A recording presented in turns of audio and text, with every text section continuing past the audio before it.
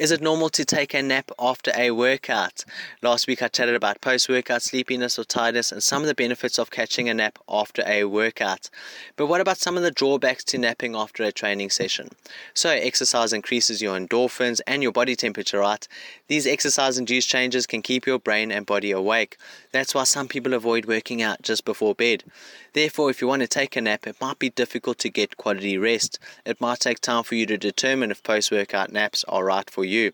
If you take a long nap, you may enter the deeper stages of sleep. You'll feel really groggy and disorientated when you wake up. This feeling is known as sleep inertia and can last for up to 30 minutes. So although napping can decrease your sleep debt, it can negatively affect nighttime sleep.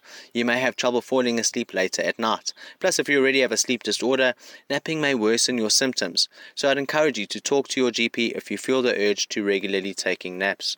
So how long should you nap? Limit your nap for 20 minutes. Avoid napping for 30 to 60 minutes. Otherwise, you may enter deep sleep and wake up with sleep inertia. Set an alarm for 25 to 30 minutes. This will give you some time to wind down before a 20-minute nap.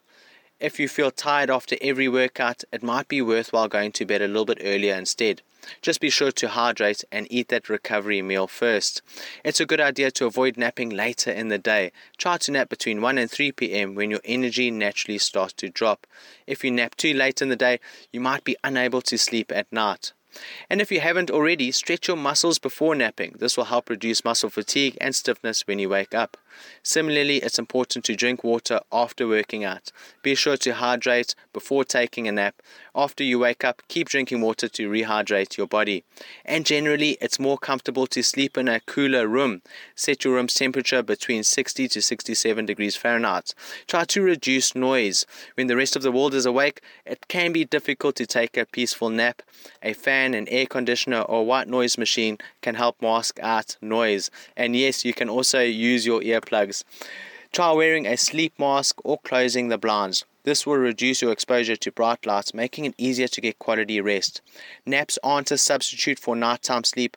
Make it a priority to get enough sleep at night, even if napping is what you do during the day.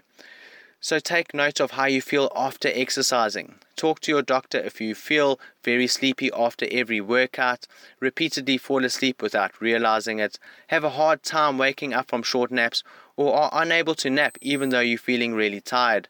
These symptoms might indicate a medical condition unrelated to exercise. So consider speaking to your physical trainer too. They can assess your current routine and determine if it's appropriate for your fitness level. Thanks, Chat Sapphire listeners. Until next week, when I'd like to chat about the anabolic window. Have an incredible week further, and remember to stay healthy, stay active, and stay happy.